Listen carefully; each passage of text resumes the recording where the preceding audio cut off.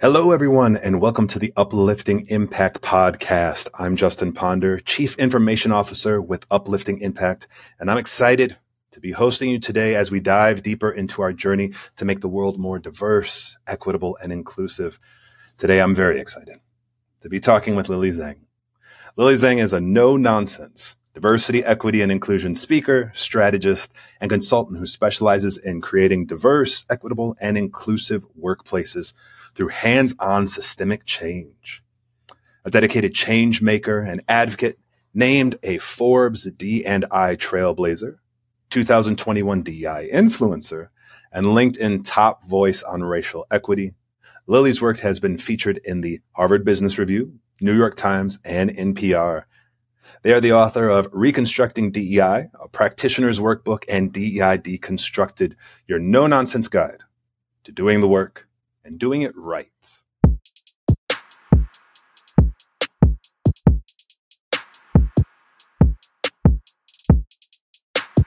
Lily, welcome to our show. Yeah, thanks so much for having me. I am super jazzed to be talking with you today. So the first question we have for you is a little bit of an icebreaker. So if you could change professions, we heard this credentials, all the stuff that you've done, all the fantastic things, but if you could change professions for a day to anyone, which would you have and why? That's a good one. I actually just this week had the privilege to speak on a panel at a conference with a professional who I definitely admire. I believe her name is Cheryl Overton. She worked on a number of groundbreaking marketing and, kind of culture making campaigns, and, has helped to redefine the perception of beauty in America to include, more real bodies and more real people. She's incredible. I would love to work a day in her life. I've been long curious about, sort of culturally conscious marketing. And I maybe in another life, right? It could be really interesting. So I think there's so much there as someone who is making essentially, what people see every day and the sort of content or the entertainment or even, the commercials that they engage with day to day. Like the folks doing that work are on the front lines of culture, I think. And it's phenomenal work. So follow-up question. If you were in an ideal world, you had a fantastic day where you got to be in marketing, what would be your ideal product, service that you would market? What would you be most interested in? You gave some examples. Oh, I haven't thought about this at all. I mean, ads are interesting, right? Like television, there's a lot there. This isn't marketing anymore, but like entertainment, I think is really interesting as well, right? Like creating media, creating the shows, creating just stuff that people interact with day to day. That would be super cool. Like I'd love to participate, maybe not as a showrunner, that's like too much responsibility, but like, I don't know, maybe it's like a consultant or something on some popular piece of media like that really appeals to me, right? Like ensuring that the content that like millions of people see every day around the world kind of embodies the values in the world that, we deserve to live in, right? Like a world that is diverse and behavior that's inclusive and like, really making space for underheard stories and experiences. That's super cool stuff. So you heard it here, everybody. If you want a consultant to review your script, contact Lily Zhang. Okay, so can you tell us a little bit more? We heard the bio, but can you tell us a little bit more about who is Lily Zhang? So if you were in these movies that you're talking about, this representation, and it was a biopic on you, what would be your origin story? And can you share with our listeners kind of what inspired you to get into the work that you're doing?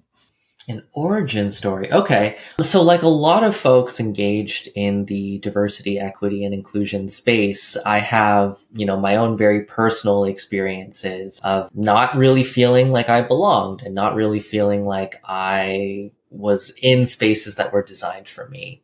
And so my origin story comes from, it pretty much starts in high school, goes into college. I was, to my knowledge, the first out trans person at my high school at a time when, I grew up in California, which is typically thought of as a pretty progressive state, but it wasn't there yet when I needed it to be. So, I had a lot of really difficult, challenging, negative experiences growing up as a teenager. My family wasn't as supportive as I would have liked them to be. And, continuing to grow up into a young adult, even in college, right? I didn't necessarily find spaces that were for me. As someone who, had a really strong connection to my identities and a really strong belief that, I deserve to thrive in the world the same as everyone else, right? Like I really started asking myself, like, why is it that the structures, that the systems that I'm existing in are so awfully designed, right? Like, why is it that like this isn't made for me? And how might I make it better? How might I and everyone else make these things better so that people don't have to go through what I went through? And I think that's really what started me on my path to learning more about social psychology, organizational change, social change movements, organizational sociology. I really went in that direction of how can we create organizations and cultures and environments that can make space for everyone and that can support everyone.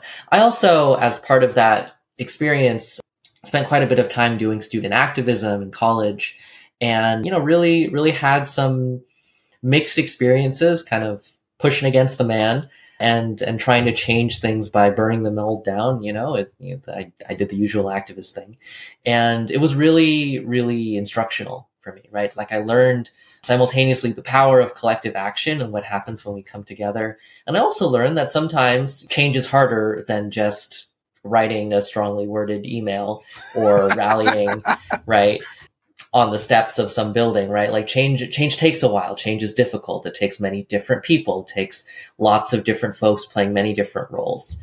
And so I took all of that experience and what I learned in school and what I learned, from activism into my career. And, I've been doing this work for essentially a decade now, really working to make organizations better and work with leaders from pretty much every industry around the world on how they can turn their intention, because usually they have some intention to make their organization somewhat better, into a reality, right? And to push past all of the big thorny challenges, the fear, the reluctance, the resistance, the ignorance, right? That prevents this valuable change from happening. And so I hear in your story, you're talking about your activism as a student, and I hear that you learned, hey, there's some patience, maybe there's some subtlety and nuance that has to happen. So the strongly worded email doesn't always work.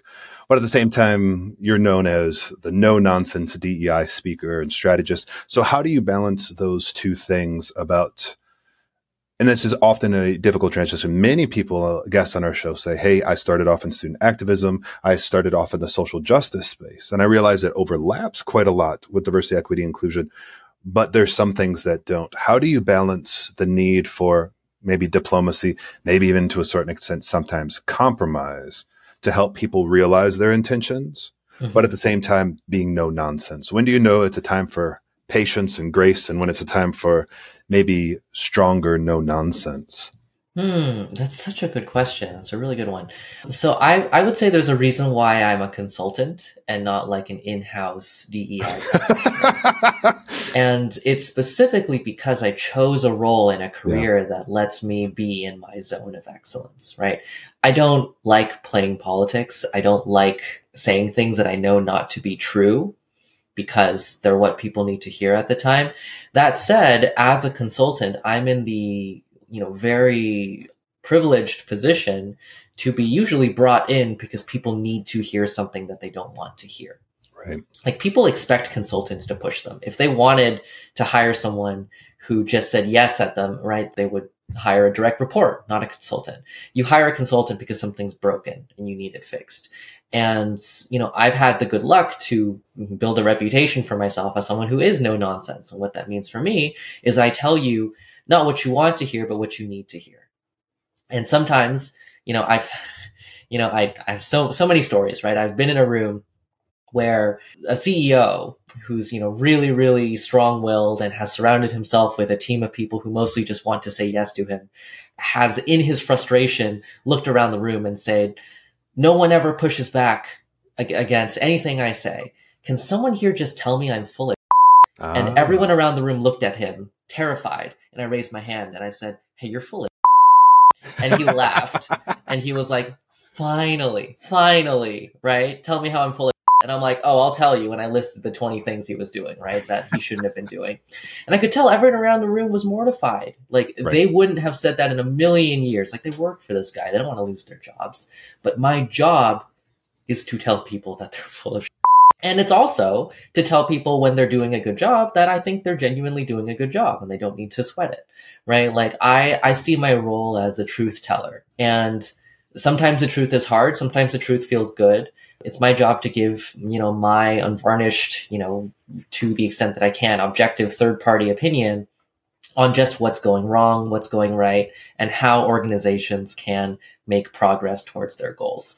So I would say I do err on the side of being no nonsense where I can. That doesn't mean I'm never tactical. In fact, I spend a lot of time being tactical, because no nonsense doesn't mean, all I know how to do is to bulldoze myself into executives, right? Like, there's always finesse with it. Sometimes, you need to really think about how you present your message, at what time, at what place, to what person, in what way.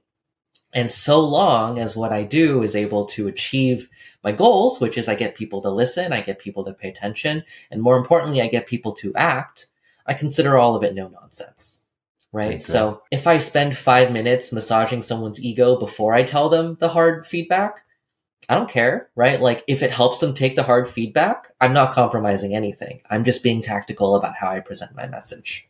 And so you mentioned kind of the difference between, and you even framed it in terms of privilege of consultants being able to be from the outside and tell hard truths that maybe people internally cannot. Mm-hmm. And also about, you see your role as kind of delivering some uncomfortable truths so we can improve. And one of the most interesting that you've delivered lately is the surprising findings on chief diversity officers. It's a fantastic LinkedIn article that we will include here. So first of all, can you tell our listeners who might not know what CDOs or chief diversity officers are, and then also what your findings were about their role and areas of opportunity? For sure. So I'll start by defining CDOs. So a chief diversity officer is usually someone hired at the very senior level. They are usually given a C-suite title, hence chief. This is one of the problems. Their job description varies a lot. What you typically see is they are the primary advocate, the spearhead of diversity, equity, and inclusion work within an organization. They're there to push their fellow executives and to champion DEI at the executive level, minus all the pre-rhetoric. What that usually means is they organize DEI-related events.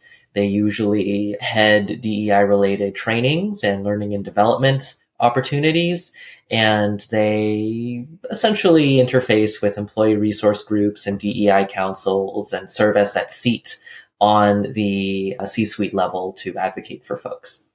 Now, the findings, which I will be very clear to say, they're not my findings. I shared about them. They came out from the London Business School a few months ago. Essentially found that looking at the Great Places to Work scores, the overall scores in the US, companies with chief diversity officers on average actually scored 10 points lower on average on diversity, equity, and inclusion related scores compared to companies without CDOs, which was a hugely unintuitive finding. Now, before I dive into this finding, I also want to say there has been other recent research published since that time, essentially showing the opposite result, showing that CDOs are actually, associated with higher scores and better revenue and better management and these things. So I certainly don't want people to take away like, wow, this one study has suddenly proven that like all CDOs should be fired yesterday. That's never the takeaway from research like this. But when I made the post, I wanted to highlight that this research, I think, exposes a really common and pervasive shortcoming in how CDOs' roles are defined and how CDOs are utilized by organizations. And I suspect that your next question is asking me, like, well, Lily, like, why do you think this finding happened? So I'm just going to preempt you. Thank you. So what I speculate about, and what the authors, frankly, of the research also speculate about, is that CDOs are almost never given the power they need to do anything within most organizations. Yeah, They're hired as a resources. They don't have time, resources, or authority is the main thing. Imagine CDOs like that. That is a cross-functional role. It should be a cross-functional role.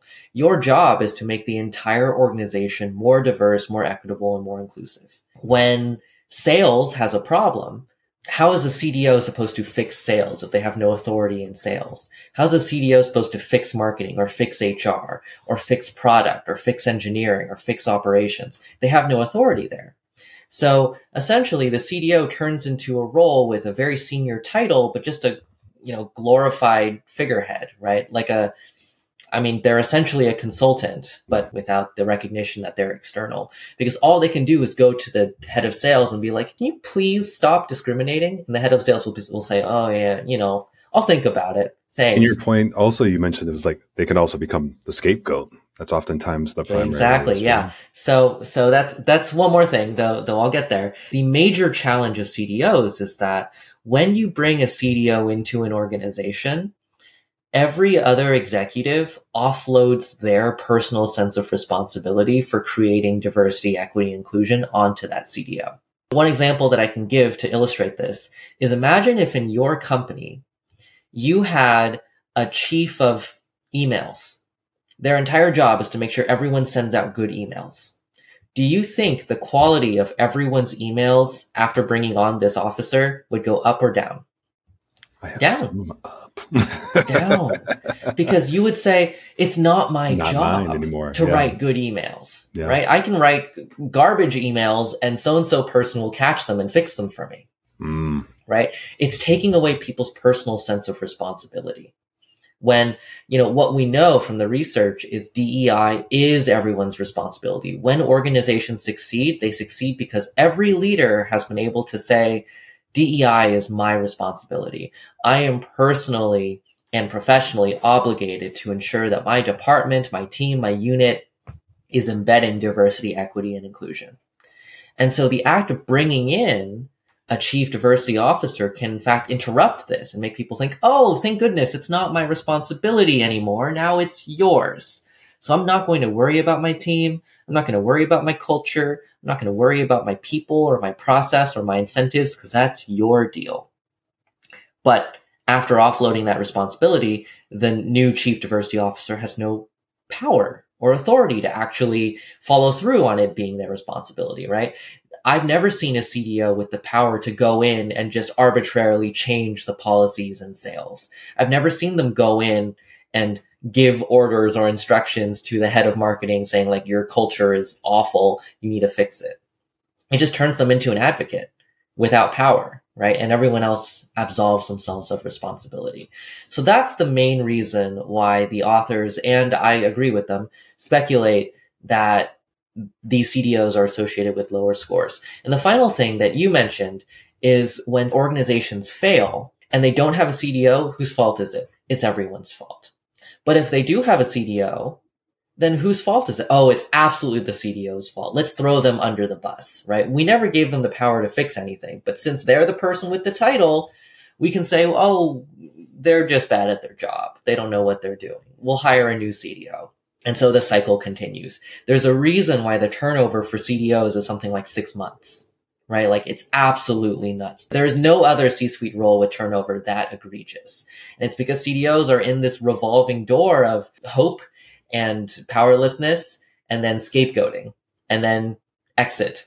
And then a new CDO comes, and then hope, and then powerlessness, and then scapegoating, right? And it just goes on forever.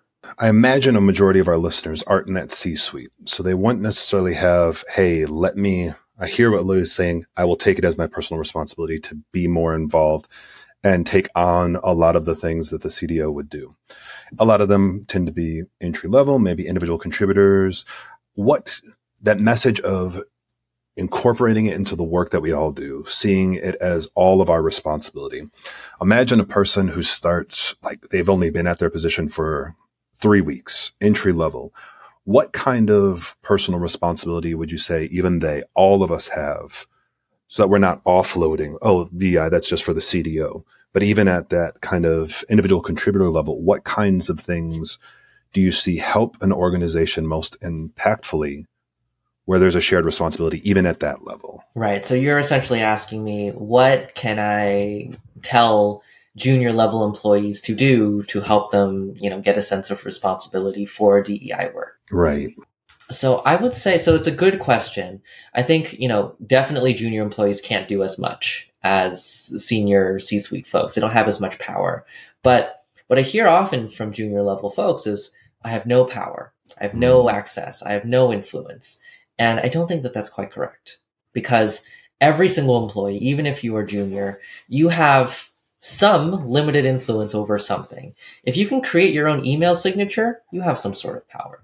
If you can decide what goes on your desk, you have some sort of power. If you've ever run a meeting or if you've ever presented in a meeting, you have some sort of power.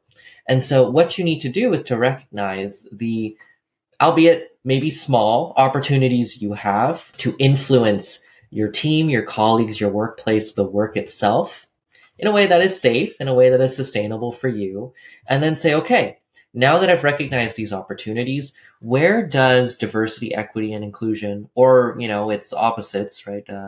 Homogeneity, inequity, and exclusion, where does that show up in my work? Where do I see these challenges? And what little thing can I tweak to change that? So for example, if my department has a culture where people are, really cutthroat and, work too fast, right? Haste is sort of the name of the game and everyone's breaking things and moving too fast. What can I do, even with it, if it's just with one other person, to slow things down in our interpersonal relationship and practice, taking our time, making good decisions, not just fast ones, considering many people and how our decisions or our behavior affects them instead of just thinking about ourselves. Even if I can create that with one other person, by the way, that's called microculture, creating a culture between just one other person. That's something. And then can we do that with 3 people or maybe even a whole team? Even if our entire department is a dumpster fire, right? Can we create a little eye of the storm in that, where our team at least interacts with each other respectfully? Everyone has the power to at least start to initiate things like that. And I think that's where your responsibility lies as someone who is junior. And the higher up you go, the more access you have, the more resources you have, the more opportunity you have to create more of those spaces and to push back on more policies. So your responsibility will go up. But even at the most junior level, there is something you can do. Thank you. That's a fantastic reminder to all of us out there. And I have a question that's kind of splitting hairs a little bit. So, and it's something that I'm struggling with on my own too. So I'm really looking forward to your advice and answer. You mentioned kind of like focusing on that microculture. Is there a moment sometimes when the micro gets too micro and it goes into, and you even mentioned the interpersonal? Because sometimes a standard ploy that we can fall into is that we avoid dealing with the intercultural and the intergroup that can be complicated and confusing and intimidating by going even narrower and be like, well, it's just individuals and it's just interpersonal. It's just one-on-one. Do you see it an issue? Is it an issue? Is it a problem of the microculture of inclusion getting so micro that it's just individuals being nice to each other, being polite, being kind, and maybe not in that middle range where it's about Give me an example. I don't have to talk about race, gender, sexual orientation. I treat everyone the same. I just see people. And that might be where someone's at in their journey and where they need to start. But how might be some actions that separate? You're treating everybody the same. You're just being nice. You're being kind, but you need to recognize the ways in which different cultures, different groups have maybe different aspects of respect.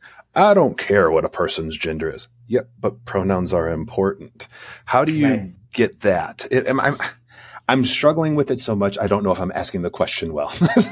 Yeah. So what I'm hearing is when people sort of take an identity denying approach, right? Or we call them, colorblind or race blind also, right? Approaches, but that's not manifesting in their actual behaviors. It's actually funny you mentioned that. There's research that's been done for like 20 or 30 years looking to see if so-called colorblind approaches actually solve anything. And it turns out the only consequence from using so-called colorblind rhetoric is you don't actually act any better towards marginalized folks. You actually just act just as discriminatorily, but you're less able to identify inequity when it happens. So it essentially just kind of protects people from seeing that there are problems, which is very funny because they don't see race, right? They literally can't see racism. And it lets them tell themselves that, we're living in a post-racial society, which is absolutely false. So, your question is like, what do you do with people like that, right? I think it's really focused on how their stated commitment to not seeing race is not actually manifesting in their behavior. You say you are treating everyone equally. You're not, right? Like these are some people, and let's say the white folks on your team feel really included and they feel good. That's great. Good job. The people of color on your team do not feel supported by you. They don't feel respected by you. And then the question they'll ask is, well, I don't want to make people feel disrespected. Why don't they feel respected by me? And then the answer is because you're not seeing their race. Like if you want people to feel respected by you, you have to see their race. And then the question is like, well, that goes against everything I was taught. It's like, well, too bad, right? You want to make people feel respected. People are telling you what they need to feel respected. You have to acknowledge them, right? There's a trans person on your team. You want to treat them like every other person. Well, ask the trans person, do they feel respected by you? And if their answer is no, ask them why. And if the answer to that is, well, you keep not using my pronouns, right? Then use their pronouns. Like, It's a very simple question.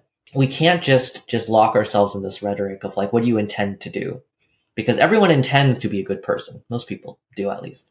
We need to instead ask, how are you succeeding or not in making the people around you feel the way you want them to feel? And that's a universal, easy question. And sometimes if you ask that question, everyone around you says, oh no, yeah, you're doing a great job. You don't have to change anything. And then, great, you're fine. And then sometimes people around you will say, yeah, no, this isn't working. I don't feel respected by you. I don't feel like you care about me.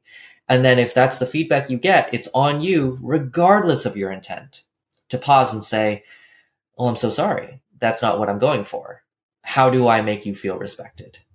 And to do whatever people tell you is the answer, right? Like, it's that simple. It's the platinum rule, right? Instead of treating people how you want to be treated, treat people how they want to be treated. That's it. Fantastic. Well, thank you for that. So I'd like to have my last question be a little bit about your books. And I know it's kind of unfair having the last question towards the end be like, hey, can you, in one question, talk about two enormous projects that you've worked on for a very long time? So forgive me for that. But can you tell our audience a little bit about Reconstructing DEI, a practitioner's workbook, and also DEI Deconstructed, your no-nonsense guide to doing the work and doing it right? Yeah, I'll start with DEI Deconstructed first. It's the book right in front of me, or right behind me, rather. This book is the sort of crystallization of my approach. No nonsense, pragmatic, nuanced approach that focuses on outcomes first. Just to give the elevator pitch, the main idea of the book is that we cannot situate our DEI work on good intentions. We need to be rooting our work in whether we succeed or not in creating the outcomes that we want. So if we want a more equitable workforce, it doesn't matter how much we try, it doesn't matter how much we commit to it, it doesn't matter what we say. We've either made progress towards equity or not. And if we haven't, we need to do better. If we have, then we can celebrate. It's a reframing of this entire field because too much of DEI work, I think, is admiring the problem, is what I call it, right? Like saying like, wow, racism is bad. Wow, sexism is bad, right? Like, let's bring in another speaker to talk about just how bad racism is. Wow, that's so awful. Anyways, next month, we'll be bringing in another speaker to tell us just how bad racism is. Wow. It's so awful. And then the question is like, are we doing something about it? Are we fixing it? Are we changing things? Or are we just stuck in this space where we're just saying, wow, this sucks. This is awful. And so this book is, encapsulating everything that I do in my own practice and that I work with organizations to do to fix systems, to change culture, to teach leaders how to show up in the way that they need to develop DEI strategies, to use metrics, to be accountable in this work, and so on and so forth. So this book is kind of the primary resource. The new one, Reconstructing DEI, which is coming out November 14th, so very soon now, is the sort of companion guide and sequel to DEI Deconstructed. It contains 40 unique exercises that I've developed throughout the course of my career doing this work. I'm essentially giving away all my trade secrets. This is everything I do with my clients, and I'm giving it to people because I think this is the basics of what people need to be able to do. So you'll learn to create direct and proxy metrics. You'll learn to create a theory of change. You'll learn emotional intelligence. You'll learn boundary setting. You'll learn self-compassion. You'll learn DEI strategy, DEI coalition building, change management, management, all sorts of stuff. This is essentially the book that I wish I had when I started the field, where I asked myself, like, everyone's calling themselves a DEI practitioner, so I can just call myself that, but how do I become a good one?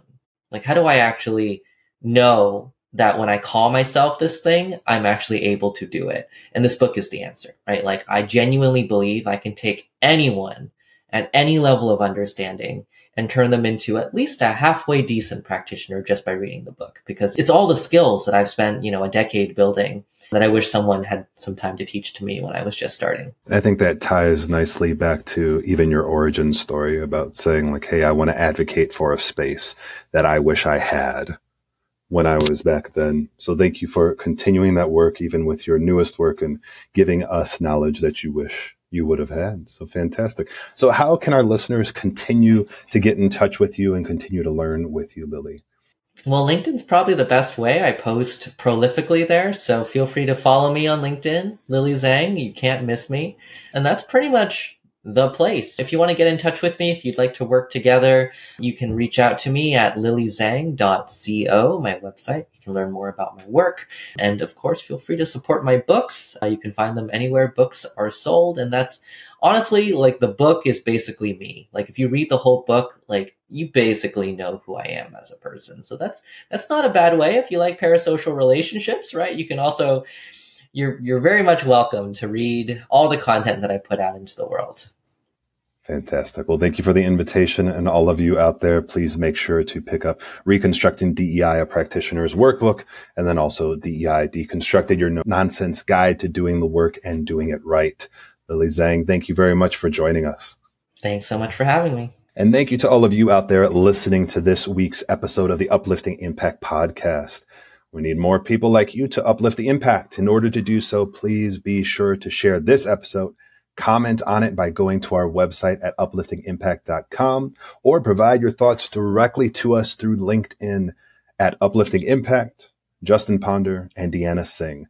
Until next week, keep uplifting the impact.